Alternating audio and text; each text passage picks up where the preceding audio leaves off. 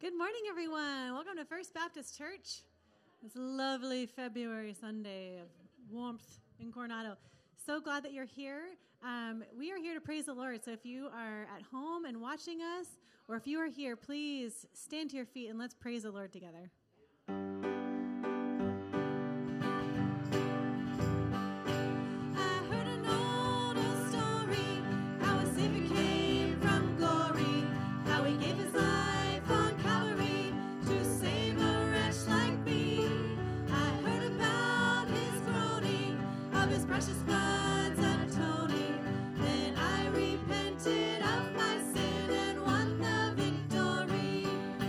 Victory in Jesus.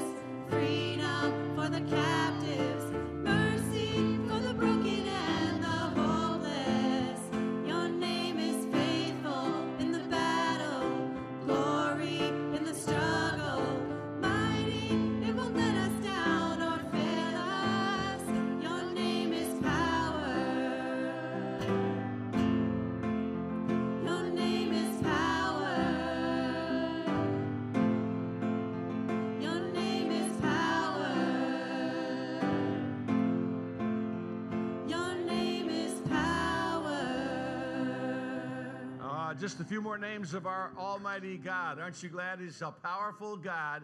He can meet your need, whatever it is today. So let's go to him in a word of prayer. And as we pray, if there's a special need that you have, something that's heavy on your heart right now, would you just raise your hand up for a moment? And God knows exactly what it is, and he's the one who needs to know more than anybody else, right? So let's pray together. Father, we thank you for the power that's in the name of Jesus Christ, our Savior, our Lord, our God, our Creator, our Sustainer, the one who loves us more than anyone else in the world loves us, and Father, the one who died on the cross for our sins, that we might have everlasting life by putting our faith and our trust in him. We ask your blessings on this congregation. Meet our needs today. Lord, we'll pray and thank you for it in Jesus' name. Amen. God bless you. You may be seated. Welcome to First Baptist Church. And if you're watching by way of YouTube or Facebook, welcome. We're glad to have you doing so on the internet. And if you get a chance, come on down to 445 C Avenue in Coronado and visit us. We'd love to have you. The flowers up here are some of the ones left from the service yesterday for David Stinson. So it was a service glorifying God and remembering a great man. So if you get a chance, pray for Patty. She would appreciate that. If you're a guest, first-time visitor here at First Baptist Church, or if it's been a long time since you've been here, would you please do us a favor and take one of these connection cards, which are in the seat backs in front of you, and should be a pen there also, and fill it out, and then at the end of the service, either give it to us, or you can take it back to the offering box. The offering box is it still there, Dan? I don't see it. It's right there. It's hidden by flowers. My heart skipped a beat. The offering box is gone. I thought one of the deacons had run off with it or something. But yeah, that's where the members put their tithes and offerings in. Thank you, members, for being faithful. But if you're a guest, all we want you to do is fill this out and put that in, and we'd have a record of your visit. And so thankful that you have come to be with us today. You could also use this for prayer requests and for information you might need about the church and so on. And there are a couple of things you need to sign up for. You could use this as well. I'll get to those in a minute. Thank you to those of you who filled out a commitment card. If you still have your commitment card, we still need people working with our younger children's classes once a month. We desperately need people for that. We need help in the maintenance. We need help in several different areas. And a praise team, praise the Lord, some people have stepped up there. But whatever it is, figure out what God wants you to do and go ahead and fill that out. We'd love to have you as part. Every member a minister at First Baptist Church. Announcements. Today, kind of an unusual message when we're talking about the names of God, and I'll explain that in just a minute. But tomorrow, happy Valentine's Day. Guys, that's your cue. Take the hint. Do something, okay? You were warned. Tomorrow is Valentine's Day. Then check out our bulletin for several Bible studies held throughout the week, all week long. Today, military, after the service, lunch is served, free lunch next door. And so you're invited to that. Hope you'll make that. But then check all the Bible studies out almost every day of the week. We have something going on. Next Sunday, the name of God we're going to study is Jehovah. That's the covenant name of God. That is actually the most frequently used name of God in the Old Testament. So go ahead and check that out if you want to this week. Come back and be with us next Sunday morning. Two things to sign up for. Women's worship event with Paula Dunn. Paula was here about 6 years ago. Incredible young Christian lady with great testimony and a beautiful voice and sings for the glory of God. She will be with us 10 a.m. to 1 p.m. on Saturday, February 26th, last Saturday this month. If you did not sign up yet and you're going to be here and you're going to bring someone with you, that'd be great. You can use the connection card, or out in the front of the church, there's a table with a place where you can sign up. I think we have 50 ladies signed up already right now, and that's incredible. There'll be a lunch served, and so sign up for that. Be here. You'll be glad. And then that Sunday, Paula will be here providing some special music for us. So we're looking forward to that. If you're interested in a 9-week get-out-of-debt program in the spring, how to get totally out of debt, go ahead and fill this out, put your contact information, and we'll take care of that. One other thing you can sign up for on that table outside is if you could have a Basque student, a student from Spain, the Basque area of Spain, from June the 28th to July the 27th, the 1-month period. Fitz and Agat gave a great testimony last week about how it influenced their family and how they became connected with this foreign student. So go ahead and sign up for that, either with your connection card or out on the table, sign-up table. Here's my bulletin article for this week. We all have secret sins. We all have them. There are those things about us that we don't want anyone to know. We could make a list, no doubt, of things that we hope no one ever learns about us. There are thoughts that we have, words we have spoken, actions we have taken, places we have gone that cause us to take pause when we remember them. The fact is, there is no such thing, though, as a secret sin. God knows everything about us. He knew that Eve and then Adam had eaten of the forbidden fruit and tried to hide from him in the Garden of Eden. He knew that Cain had killed Abel when Cain said, "Am I my brother's keeper?" He knew that Doeg was responsible for the death of the priests. He knew that Jonah was the cause for the storm. And God knew what David did with Bathsheba. He even knew that Judas was going to betray the Son of God. Now, some of those things we might say, well, if he knew all of that, why did he let it happen? And if he knew that was going to happen, didn't it have to happen from that point on because he knew it was going to happen? No, God's omniscience means he knows what choices we're going to make infinitely number of millennia before we ever make those choices. He knows what they are. He doesn't cause us to do them. God did not cause Judas to betray Jesus. God did not cause him to, but God knew that Judas was going to. So then we say, in our finite understanding, why did God go ahead and allow that to happen? Well, ask him when you see him, okay? Because I don't know, but I do know that we're responsible for what we do from this point on. Where will you go to hide from God? Psalm 139, 7 through 12 says, "Where shall I go from your spirit? Where shall I flee from your presence? If I ascend up to heaven, you are there. If I make my bed in hell, behold, you are there. If I take the wings of morning and dwell in the uttermost parts of the sea, even there shall your hand lead me, and your right hand shall hold me. If I say, surely darkness shall cover me, even the night shall be light about me. Yea, the darkness hides not from you, but the night shineth as the day, and the darkness and the light are both alike to you. Furthermore, Revelation 6, 16 and 17 says, and they shall say to the mountains and rocks, fall on us, and hide us from the face of him that sits on the throne, and from the wrath of the Lamb. For the great day of his wrath is come, and who shall be able to stand? There's only one way, ladies and gentlemen, to hide our sins, and that permanently. The Bible says if we confess with our mouth the Lord Jesus and believe in our heart that God raised him from the dead, that we can be saved. Also says if we confess our sins, he is faithful and just to forgive us our sins and to cleanse us from all unrighteousness. So whoever it was, I think Ronald Reagan, who said, you can run but you can't hide. Probably there was a prophet of God a long time before Reagan who said, you can run from him, but you can't hide from him because he knows everything. So here's the point. If he knows everything about you anyhow, why don't you just confess your sins to God and get them taken care of? And then you can stand in his presence without fear or shame. So that'd be a good thing to do at the invitation today if God so moves you to do so. Let's stand together. We'll continue to worship the Lord in song.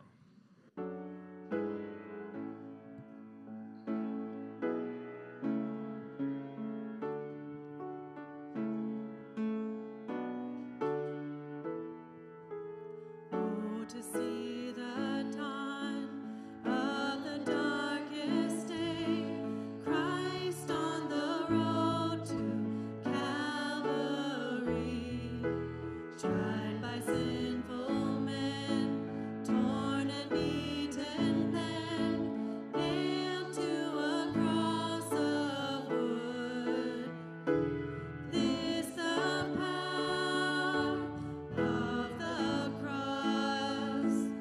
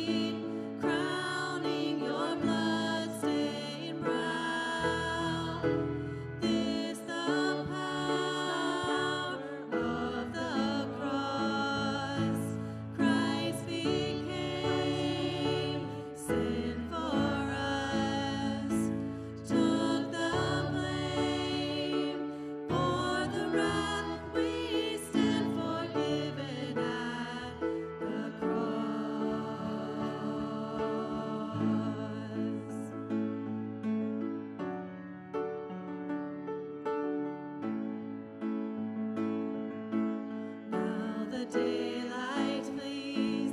Now the ground beneath quakes as its maker bows his head. Dirt and torn in two, dead are raised to life. Finish the victory cry. This the power of the cross.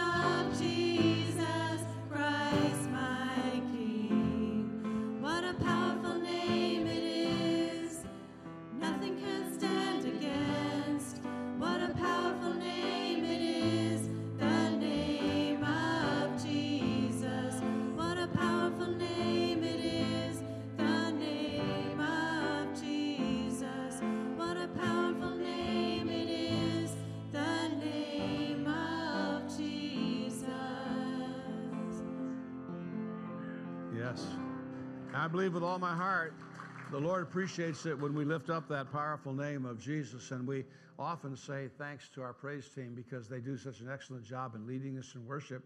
But I'll tell you what, we got a bunch of people in that sound booth back there that if they weren't helping us out, we'd all be in a lot of trouble here with the sound and the video and all of that. And so thank you all for what you do as well. And if you're interested in maybe working in the sound booth, we could use some people that would volunteer for that too. And so since some of you are already sitting, how about the rest of you go ahead and join them? There you go.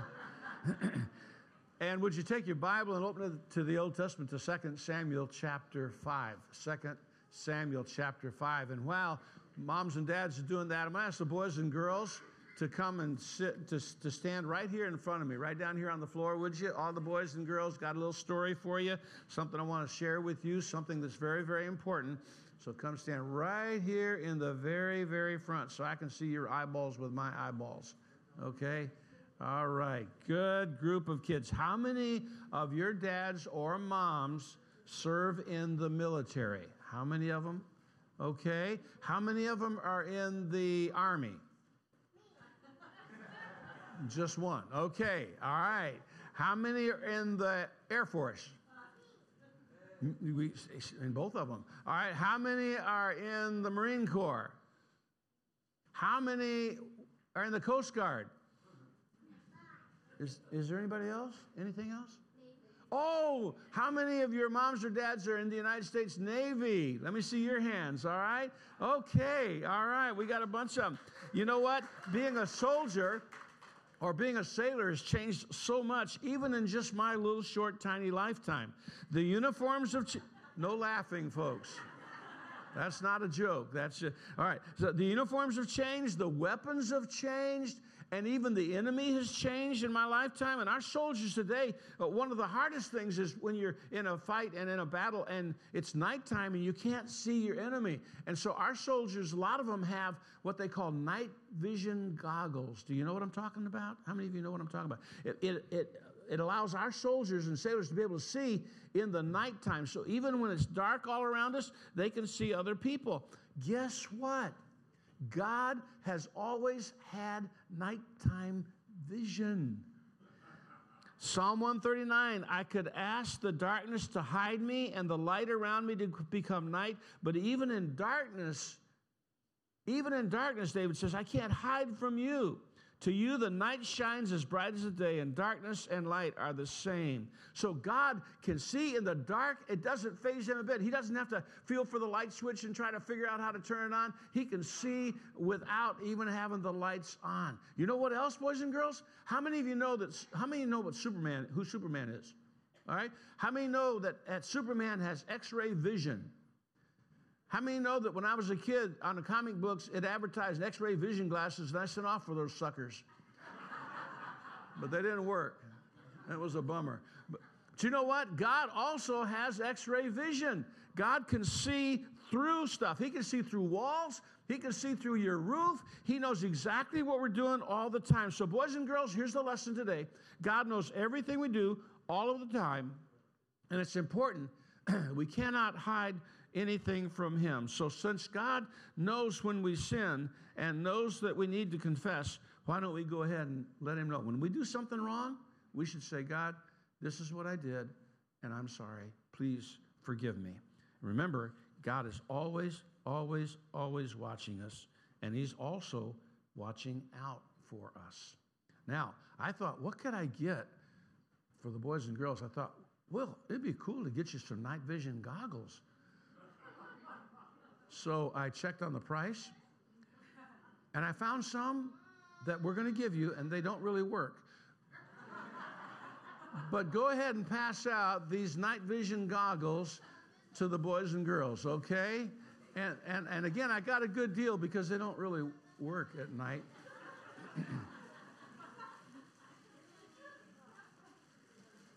All right, hold up. Somebody hold up your pair so everybody can see what you're getting. See the night vision goggles. I guarantee you put them on at night, you will not be able to see a thing. I promise you. Let's go ahead. Did you get some goggles? Oh, go get some goggles right over there. Can't let you go without goggles. All right, let's pray, okay? Our Father, we're so thankful that you see us all the time. You know everything about us. You know when we need help.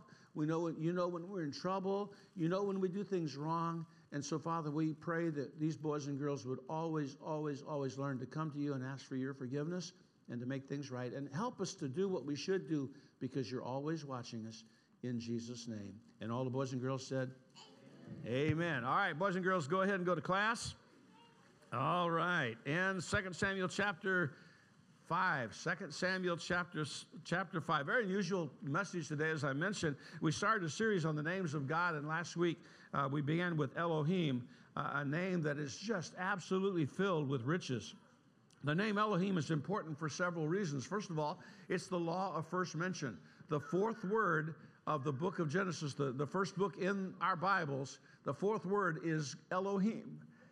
Excuse me, which is a name for God. Elohim is the name of our omnipotent, creative God. He was able to create everything there is without any building materials. He started with absolutely nothing and created everything that is. Elohim is plural in form, but it's singular in unity. And so it's a precursor of the Holy Trinity. One God, three manifestations, three persons, but one God, not three gods. And then Elohim is also important because it's used in a lot of compound names. Is there anybody here named Elizabeth?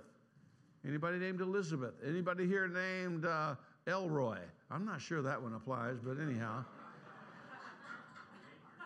Do we have any Elijahs or Elishas? Anybody here? No? Okay, well, the EL on the first part of it is a shortened form that is used in making compound names, and it stands for Elohim, God. So I mentioned that there are hundreds of names that use the EL as part of another name, and that reminded me when I was studying for this message about 3 weeks ago now, when I was studying for the message on Elohim, that is, it reminded me of a message that I love to preach. I have preached before. It's about three names that are compounds using El. Everyone knows some of King David's sons. We know of the unnamed baby that died as a consequence of David and Bathsheba's sin. We know of Amnon, a wicked son, who morally attacked one of his half-sisters, and then wouldn't honor her after that, even though he precipitated the whole thing. We know of Absalom, who became a rebel and led Israel into rebellion against his dad. We know of Solomon, who became king after David and became the wisest man who ever lived. But again, I told you last week, I kind of wonder about that when he married 1,000 women. I don't know how, 300 and some wives and 700 concubines. That's a whole lot of pantyhose hanging on the shower door, I'll tell you right now. But he is the wisest man ever. That beautiful illustration of the two women whose one son had died during the night, little baby, the other infant. Both ladies claimed that was their baby and that the dead baby was the other lady's. And he said, "Bring me a sword." And they said, "What are you doing?" "I'm going to cut the baby in half, give half to you and half to you." And the lady who was not the real mother said, "That sounds good." And the mother who was the real mother said, "No, give the baby to her." Solomon had wisdom that God gave to him. But there are many more sons born to King David. A few of them are mentioned in our text in 2 Samuel chapter 5, beginning in verse 13. And let me read to you. After moving from Hebron to Jerusalem, David married more concubines and wives, and they had more sons and daughters. By the way, someone says, "Well, preacher, it must be okay to have a lot of wives because the people in the Bible had them." You will notice they had a lot of trouble when they had a lot of wives. You will notice that. And I'm not saying the wives are trouble. I'm saying God made man for a woman and a woman for a man. And one of the credentials and qualifications for eldership and leadership in the church for a man is that he be the husband of una wife. That's Spanish. He'd be the husband of one wife. And not multiple wives. And so just because, hey, they did a lot of things in the Old Testament that we better not be doing, and some things in the New Testament we better not be doing as well. So I'm just, that was on the side. That doesn't cost you anymore, okay? That's just a little side thing. But here they had many sons and daughters, and these are the names of David's sons who were born in Jerusalem. Now look at these names. Shammua, Shobab, Nathan, Solomon, Ibhar, Elishua, Nepheg, Japhia, Elishama, Eliada, and Eliphalet. Not a Bob, not a Jim, not a Dan in the mix. No, I don't know. So nothing more is mentioned about these sons, and especially these last three sons, and yet today's sermon is about them, or at least about their names, because again, the L automatically means that this is a compound using the name of God. So what does this mean? I mentioned last week also that parents used to name their children after significant religious or other life events or after other great men or women of the Bible. For example, Jesus literally means Jehovah's salvation. Samuel means asked of God. So people used to name their children after special events, special people, whatever. Not so much now.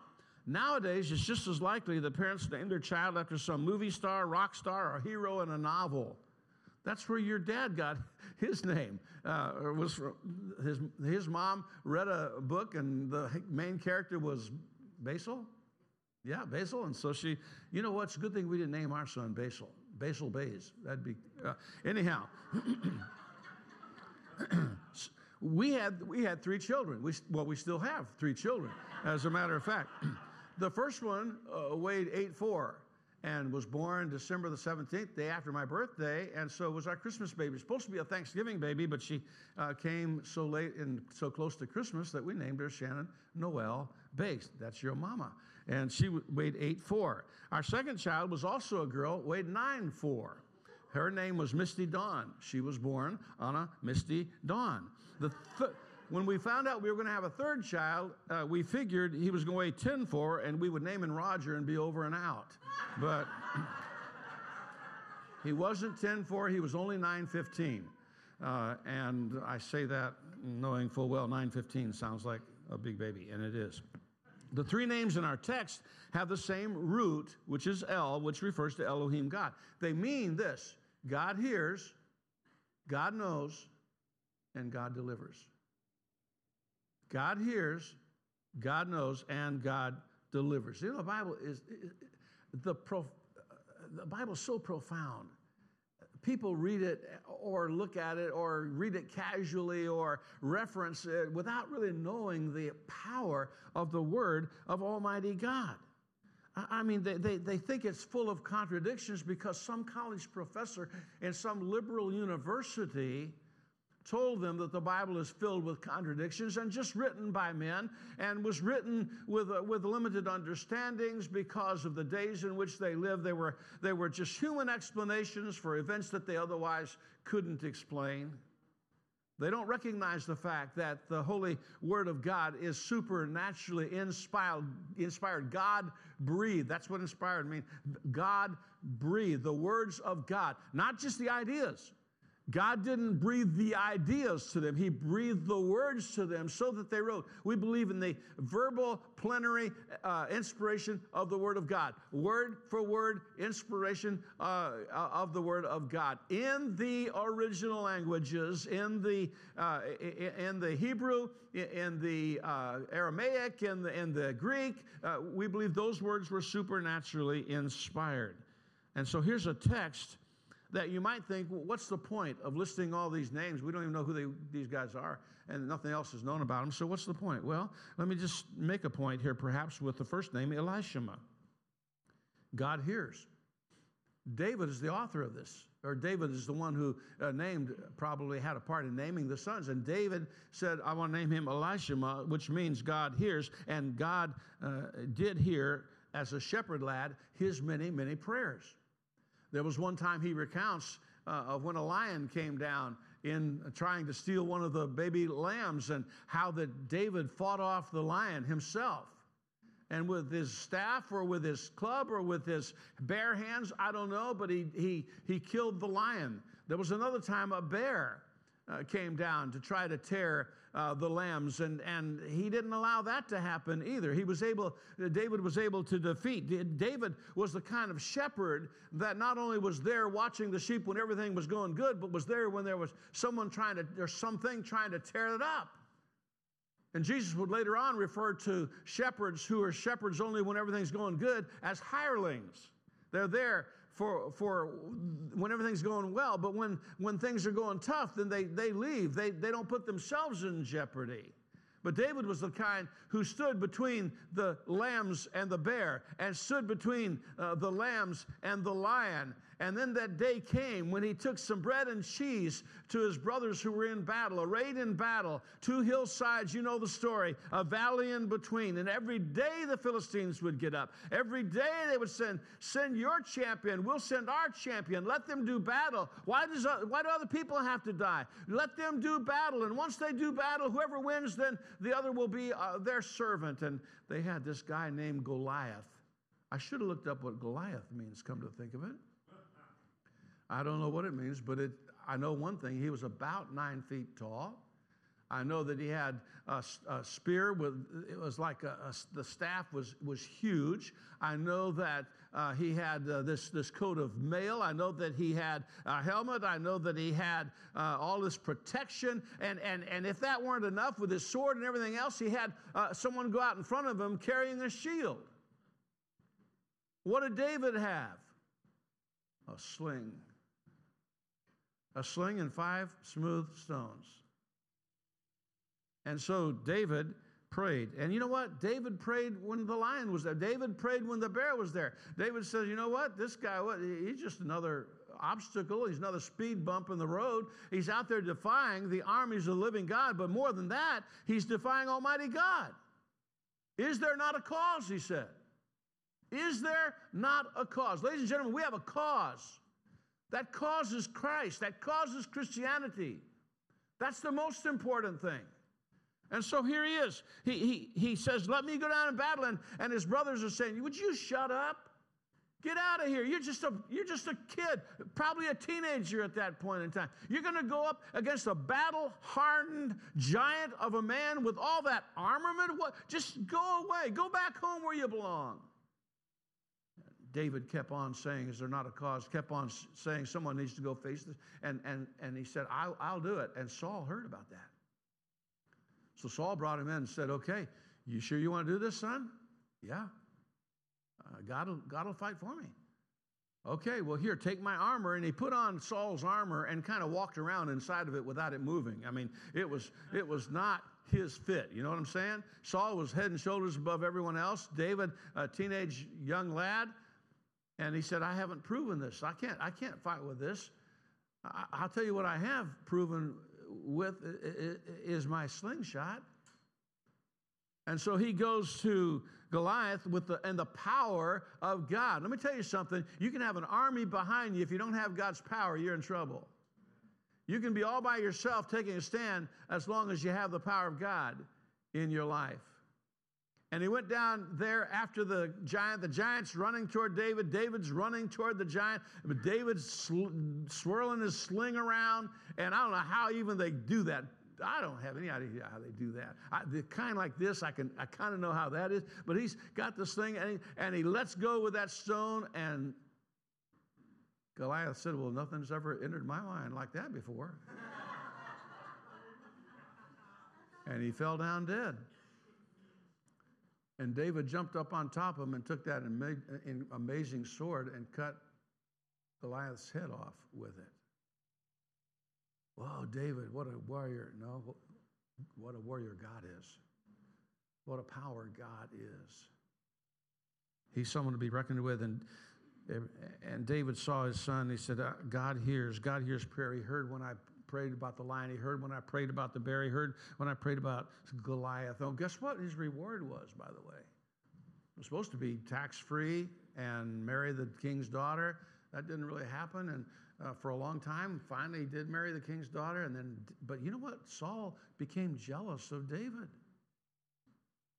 Because when they came back from battle, all the young ladies, all the teenage girls lining the streets were saying, Saul has killed his thousands and David his tens of thousands. And Saul was going, what? What are they saying? And he got jealous and he began an evil spirit would come upon him. And when the evil spirit would come upon him, he'd do things like hurl a spear at David. Oh, he was not prejudiced. He hurled a spear against his own son, Jonathan, also one time. It's getting his way when he's not got that evil spirit, and there's no telling what he's going to do. He was throwing spears, and he was hunting David, and time after time, 2 times that we know of in the Bible, God delivered Saul into his hands, once in the cave of En-Gedi, and again another time when they were asleep on the ground. All the people around him were asleep. All those who were supposed to be protecting Saul were asleep, and David and one of his allies went right down and took his water canteen and I think his scepter, or some other item, maybe it was a spear, I'm not sure, and went up on a hillside and woke him up and said, hey, I was there. The people guarding you deserve to die. They didn't protect you. I could have killed you. And in that cave, he cut off a piece of Saul's garment. He said, you were there. I was there. I could have taken your life, but I don't dare lift my hand against the Lord's anointed. He said, in fact, I'm ashamed of what I did do in cutting this off. I feel bad about that. But God delivered him from Saul time after time after time after time. And then David went to the Philistines, the enemies of Israel, and aligned himself with the Philistines, and then had to pray that God would help defeat them. David was a man of prayer. He was a shepherd of prayer. He was a warrior of prayer. Every time he saw this son, he was reminded that God hears prayer. Behold, the Lord's hand is not shortened that it cannot save, neither is ear heavy that it cannot hear. But your iniquities have separated between you and your God, and your sins have hid his face from you that he will not hear. Prayers are super important. We must not let our sins get in the way of forgiveness. We must not. Our iniquities can put a barrier between us and our living God. Psalm 66:18 says, if I regard iniquity in my heart, the Lord will not hear me. You wonder why your prayers are not getting answered. Are you praying, first of all? Are you praying in the Spirit? Secondly, are you praying with unconfessed sin? Because if you're praying with unconfessed sin to him, he will not hear us, the psalmist said, and Isaiah said. A person answers depend on conditions, and a person who does not pray or will not confess their sins and keep that prayer line open lives beneath their privilege. Dr. A.J. Gordon once said, if we depend upon what organization can get us, we get what organization can give us. If we depend upon eloquence, we get what eloquence can give us. But if we depend upon prayer, we're brought face to face with a God that can do anything for us. I'm reading a little bit about Moses and his...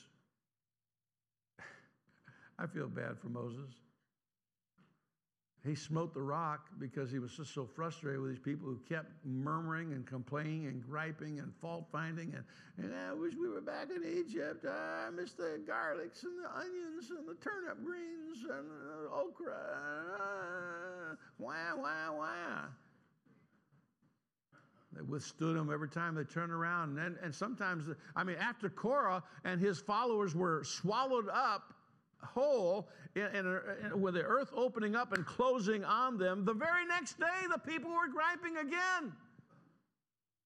And Moses smote the rock when he was supposed to speak to it. And you know what? Bless his heart. I'd have smote everything within smoting distance. He's a far better man than I ever could be. But one time God asked him, when he was first calling him to go set the people free, he said, what's in your hand? And at that point in time, what was in his hand was a rod, right? God said, throw it down. He threw it down, it became a snake. Kind of creepy. He said, pick it up. Moses said, what? I don't think I heard you right. So I have trouble talking now. I think I'm having trouble hearing. Pick it up. So he picked it up, and it became a rod again. What do you have, folks? What do you have within your... You say, well, I don't have a rod I can throw on the ground. It becomes... No, but you know what you have? You have the opportunity of prayer. You have the privilege of prayer. How cool would it be if you had the opportunity to go into the office of the President of the United States and talk one-on-one? Different illustration. You have the privilege and the opportunity of walking into, as it were, the Holy of Holies, which, by the way, nobody could go into. When they broke the tabernacle down before they had the temple, when they broke the tabernacle, only certain people could do that, certain tribes, and they had to be careful how they did things, because the penalty of doing it wrong was death. Yeah. You know, I mean, I don't know if it's the Indiana Jones kind of Ark of the Covenant death or not, but that's pretty, I don't know. I don't want to mess with it. So what was I saying? I forgot. Oh, we've got the privilege of going into the Holy of Holies. We've got the privilege of getting the ear of not the president, not a king, not a queen who's been a queen for 900 years in England, but we have the opportunity of getting the ear of Almighty God, who created the heavens and the earth. He will hear our prayers when we meet his conditions. So what's in your hand? You got prayer. Prayer is how I met this woman that I call my wife, that I love with all my heart. In my Bible I had in Bible college, and in fact I even have it here. On verse 37, Psalm 37, verse 4, delight thyself in the Lord, he shall give thee the desires of thine heart. She was being difficult, playing hard to get. And so I wrote her name by that verse, delight yourself in the Lord, and he'll give you the desires of the heart. And he did.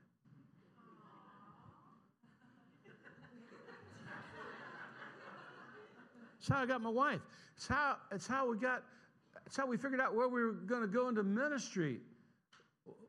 Getting close to graduation, and you're trying to figure out, okay, what are we going to do? Now we're going to graduate, we're going to have these degrees, what are we going to do? And we prayed, and we prayed, and we prayed. We started early, in that year, our last year, we started right away with the last year praying, God, show us where you want us to go, open doors for us, and he did, and he showed us and we went to the place where God would have us to go, and we learned some things. We learned some things the easy way, some things the hard way at that place. We went to another place. God led us. We went to the church then that we pastored for 41 years. Then we retired for 35 minutes. And we're here now going on our 7th year. It's how we get things from God. The answers to God. Answers from God, folks. It's how we got, when we were getting married, we were engaged and planned on getting married, and we had to find a place to live. We wanted to be close to the Bible college, and so we decided we'd go looking.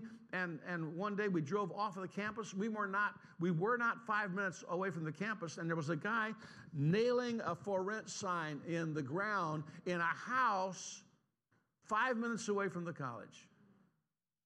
Pat said, "Let's stop and see." I said, "Pat, we can't afford a house.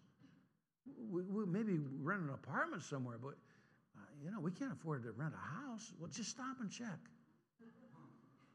Okay. We've been praying about a place. We've been praying, God, where do you want us to be? We didn't want to be in the married students' dorms because it was infamous that they had like a 1/4 inch of plywood wall between the headboard of this bed and the headboard of this bed and these couples, and it was just not a good thing. If they got into an argument, sometimes you were drawn into it type thing.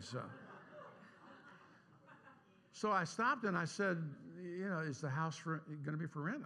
Duh, it says for rent. He said, well, yeah, it is. Claude, right? His name?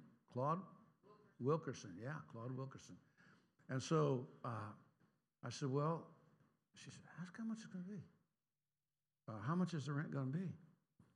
He said, well, I was kind of thinking we'd probably rent it for $45 a month.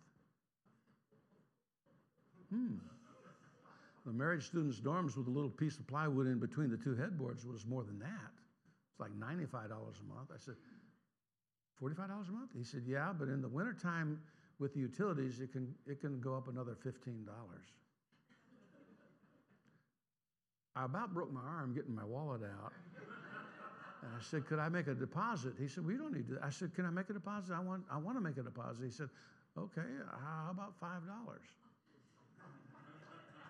So I gave him a $5 deposit on a $45 a month house that sometimes cost us $60 in the wintertime in Missouri. But you know what? That's how we got our house. We got another house. We were making, a little bit more than nothing. And when we were in Colorado at a church, and I think it was $160 a month. Maybe it was $140. I'm not sure. $160, $140 a week. And we were able to buy a brand new house on a special program, an incentive program, 235, I think is what it was called. And our house payment for a brand new 3-bedroom house bi-level was $100.17 a month. That's how we got our house. That's how I'm telling you, folks, if you're not praying, you're missing out. The preacher told a story one time. I don't have how he told it, but he talked about going to heaven. He says they were looking at all the sights and it was incredible. He says, everything was wonderful. And they said they walked by this one place. He said, what's in this huge, huge, huge, huge warehouse? What's in this warehouse? And they walked in, and there was shelf after shelf after shelf with box after box after box piled as far as you could see. He said, what is all this? He said, these are the answers to prayer that Christians never did pray for. That's how we get things from God. It was the practice of the early disciples praying. It was the example of our Lord and Savior, Jesus Christ. It's what he does for us right now. He intercedes in our behalf. It's the means of grace and mercy. How do we get grace? How do we get mercy? By praying. How do we obtain fullness of joy? By praying. How can we be freed from anxiety? By praying. How can we get the power of the Holy Spirit in our lives? By praying. What keeps us from being weighted down with the cares of this world? Prayer. What accomplishes spiritual growth and keeps us from sin and saves souls, and much more? Prayer. And yet how much and how often do we really pray? David prayed, and so can we. God hears prayers for the unsaved, for the backslider, for the wayward child, for revival, for finances, for jobs, for healing. Elishama, God hears, but that's not all. God knows. David learned this lesson all too well. There was a fourfold tragedy that was a result of this so-called secret sin with Bathsheba. You know the story. I never read in Samuel until I start coming to this point, and for some reason in my brain, I say, don't let him look at Bathsheba. Don't let him glance over at the rooftop. Don't let what's about to happen. And shame and sorrow followed David as a result. His sin was complemented with death many times over. In fact, David's responsible for the death of Bathsheba's husband, who did absolutely nothing wrong but everything right. Uriah had such incredible character that when David, being sneaky and conniving, and this man after God's own heart now, who had sin had so turned that he actually brought Uriah back from the war, from the battlefront, and said, I want you to just enjoy yourself, and gave him some alcohol and sent him home. And even under the influence of alcohol and having been away from his wife for however long, even with all of that, he had more character to not go in his own house. And when David brought him in the next day and said, how was it? Did you go home? No. He said, my compatriots are in the battlefield. They're out there fighting the battle. They're enduring hardships. I'm not going to go lie with my wife. I'm not going to go into my own home and have the comfort of my own home while they're out there doing that. And he had more character. David tried to get him to, but he wouldn't. And so he sent with Uriah's own death notice to Joab. And basically, the instruction was, advance on the enemy's walls and then withdraw and leave Uriah there. David was guilty of murder by implementing that order. And so after the death of Uriah, and when the morning was past, and David sent and fetched her, Bathsheba, to his house, and she became his wife and bare him a son. But the thing that David had done displeased the Lord. He'd been so careful to try to hide everything. So again, where are you going to go to hide from God? You guys, you're going to get on a ship 8,000, 9,000 miles away from here? You're going to go into some port. You think you can get away with whatever you can get away with. Nobody will know. God knows. God knows. You're going to go into your house. He stands at the door and knocks. You're going to go into the rocks. He can roll them away. You're going to go into the wind somewhere. He speaks calm to the wind and to the sea. You're going to go into the depths. He dwells there. You're going to heaven, or the far side of the earth, or under the earth. Where in time or space are you going to go to get away from Almighty God? There's only one way to hide your sin. There is a fountain filled with blood, drawn from Emmanuel's veins. And sinners plunged beneath the flood lose all their guilty stains. How do we do it? By confession. This is the Christian's brazen laver. This is the opportunity to be washed clean. This idea of washing and being washed clean, when Jesus was meeting with his disciples and that fateful last night, and he's getting ready to go out into the garden, and before he does that, though, he takes a basin of water and a towel. What does he do? He begins to wash the disciples' feet. I love Peter. I understand that guy. And Jesus comes to Peter as a servant would, saying, I'm going to wash your feet. And Peter says, no, you're not. You're not going to wash my feet. I'll be washing yours. You're not going to wash my feet. And Jesus says, well, if I don't wash your feet, then I have no part in you. You have no part in me. And he says, oh, well, in that case, give me a bath. Jesus said, that's not what's necessary here, but what's necessary is to wash feet. See, we travel in this world. If you're saved, it doesn't mean you don't ever sin again. We get dirty by walking through this life. And for the travelers back in those days, the dirt roads and so on, they would come in, and one of the things they would do is have a servant wash the feet of their guests. And so Jesus was saying, you just need to be cleansed from your sins.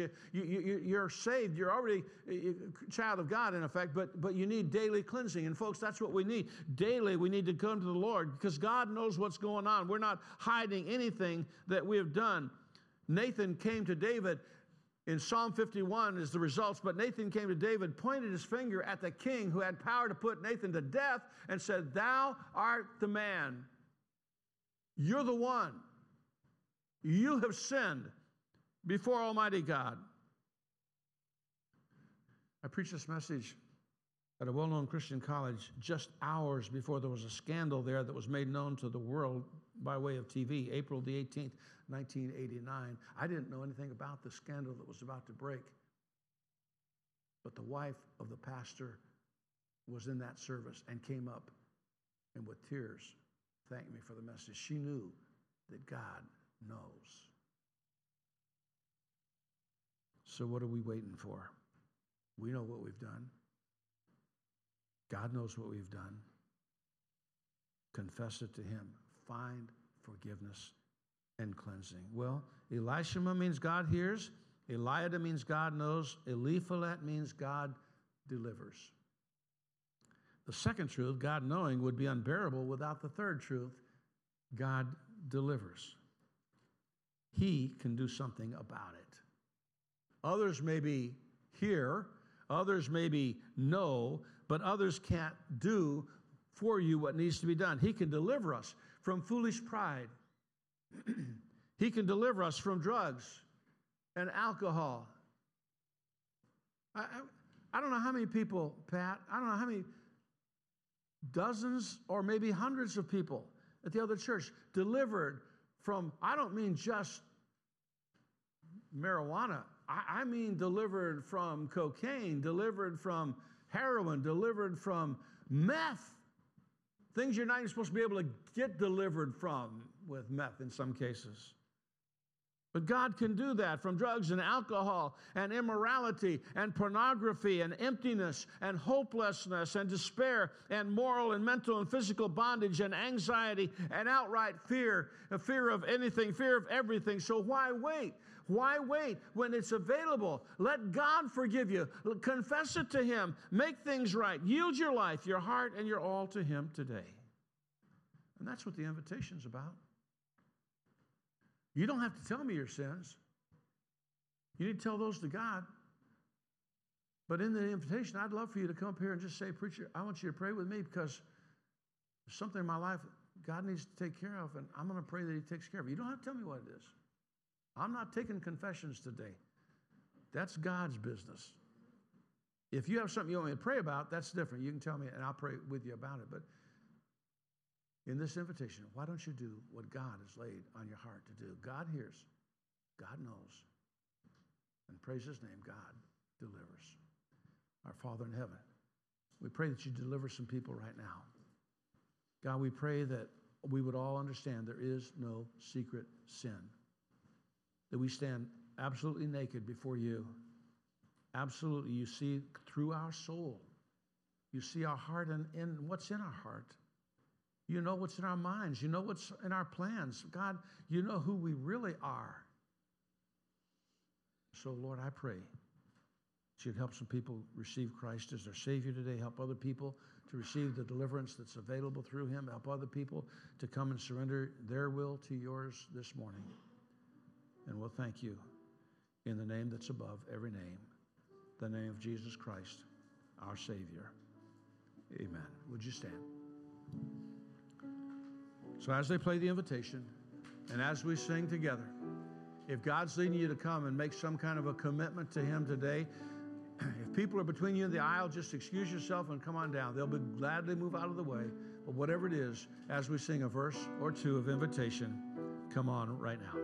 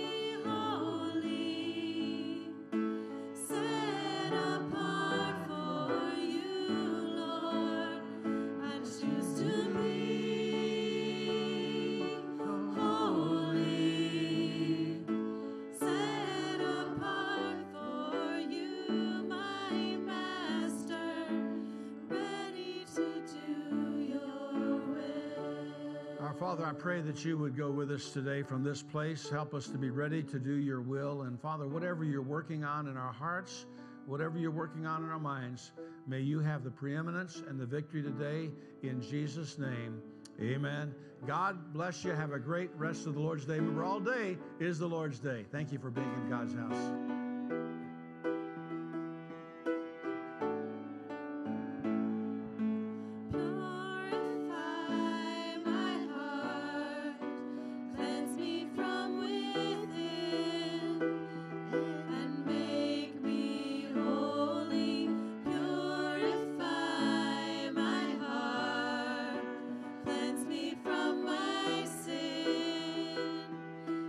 Deep within